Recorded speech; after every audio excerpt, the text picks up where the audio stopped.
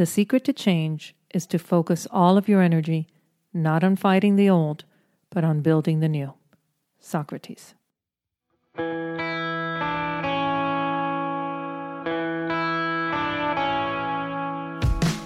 Hello. So what are you thinking? You're listening to the Healthy Mind, Healthy Self show. I'm your host, Martha Alvarez, psychotherapist and life coach, and this is a place for you to explore your thoughts, emotions, and behaviors so that you can make more mindful choices, achieve those things that you so desire. So tune in and enjoy.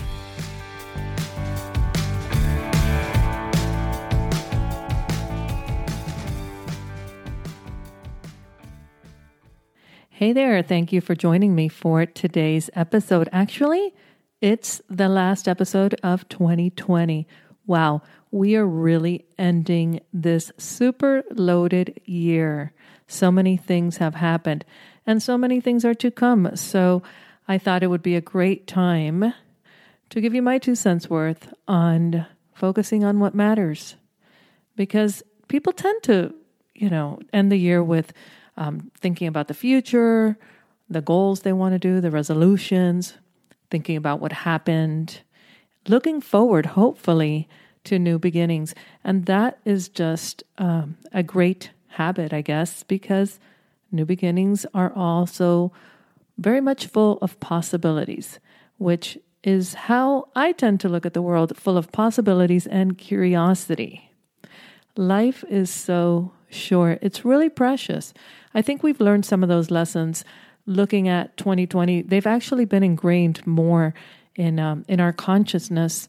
Unfortunately, a lot of very devastating events have made us take a look at how quickly life can just turn, and not necessarily always turn in a good way. Sometimes it's with a lot of pain, a lot of hardship, a lot of things that we cannot control. Definitely, there's been a lot of lessons for 2020, but I'm staying optimistic. I think that it's a time of expansion, of growth, of learning, of focusing on different things and making adjustments so that we become stronger, we become smarter, and we definitely unite with a lot of more love and respect for each other. So as the year winds down and you start thinking on what has happened, how it's affected you, your loved ones, society, I want you also to focus on moving forward. What is that going to look like for you? And I want you to do that being really true to yourself and asking yourself some very difficult questions about what really matters. How are you looking at life? What is it that you can control? What are you willing to let go? How much work are you actually willing to put in to living that life, the one that you desire, your best life?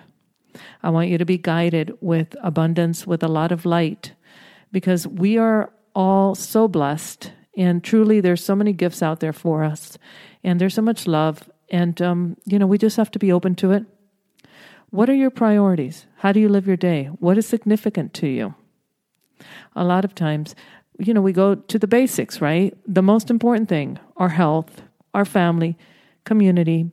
Definitely, part of being alive and being human has so many dimensions. And when you reflect on these, it gives you the opportunity to reset your intentions, how you're going to show up, and reprioritize your world and how you live it. You can choose how you want to experience life. And often it starts with being able to identify what really is important, what truly matters. You have choices. Not everything is you're in control. But you know what? There's a lot of things you can control. And in order to do that, you got to be clear on what your desire is. How do you want to live? You don't want to ruminate on things you can't control and trying to change things and people that are not really within the realm of something that you can do, because we all have individual choice. We're talking about our own power. We can each choose our habits, how we exercise, our food intake, if we decide to be grateful every day when we wake up, Do you want to meditate? How do you want to show up, right? We can definitely choose our reactions to things, to people, to situations. Nobody can make you react in any way that you do not choose to react. That's something to think about, right? What about forgiveness? You have a choice to forgive, or do you want to just hold grudges and make your point across that somebody else was wrong? What does it do for you when you live from that state?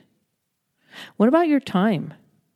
You can actually control your time, what you spend time on. And what about your commitments? What are you truly committed to? Not conditional commitments, which means when it's convenient for you. What are you truly committed to? Your health, your sanity, your partner, your family, your job.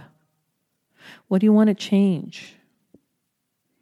Do you want to take time to learn a different way, to listen, to open that space for possibility for change? Again, it's what you focus on, what matters to you.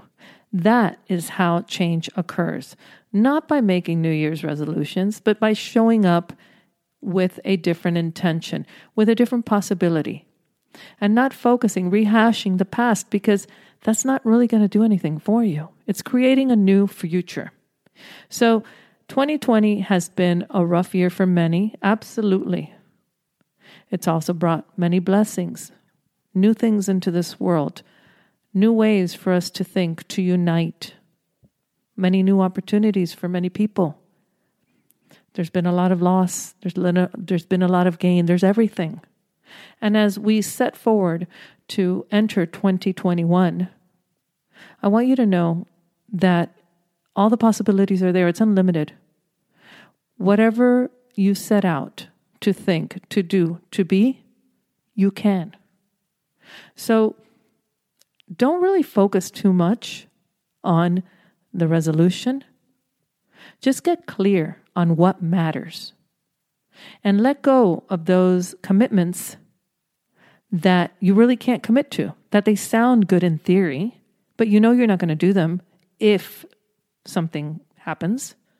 We want you to be committed to a way of feeling, a way of doing life that resonates with you for your highest and best good, for those that you care about, for the community at large, for the planet. We want you to live in harmony and balance. And only you can figure out what that means for you. So I hope you take time to reflect on 2020, on what's coming 2021 and beyond, and know that you do have power, you do have control over yourself, your thoughts, your actions, your habits. And, just roll with that one. Anyways, my friends, I really do wish you many blessings for the coming year. And I welcome the opportunity to stay part of your weekly, part of being in your ear, hearing me. And I welcome all your feedback. Much blessings to you. Best wishes. And I will catch you soon. 2021, here we come. Think well and be well, my friends. Bye.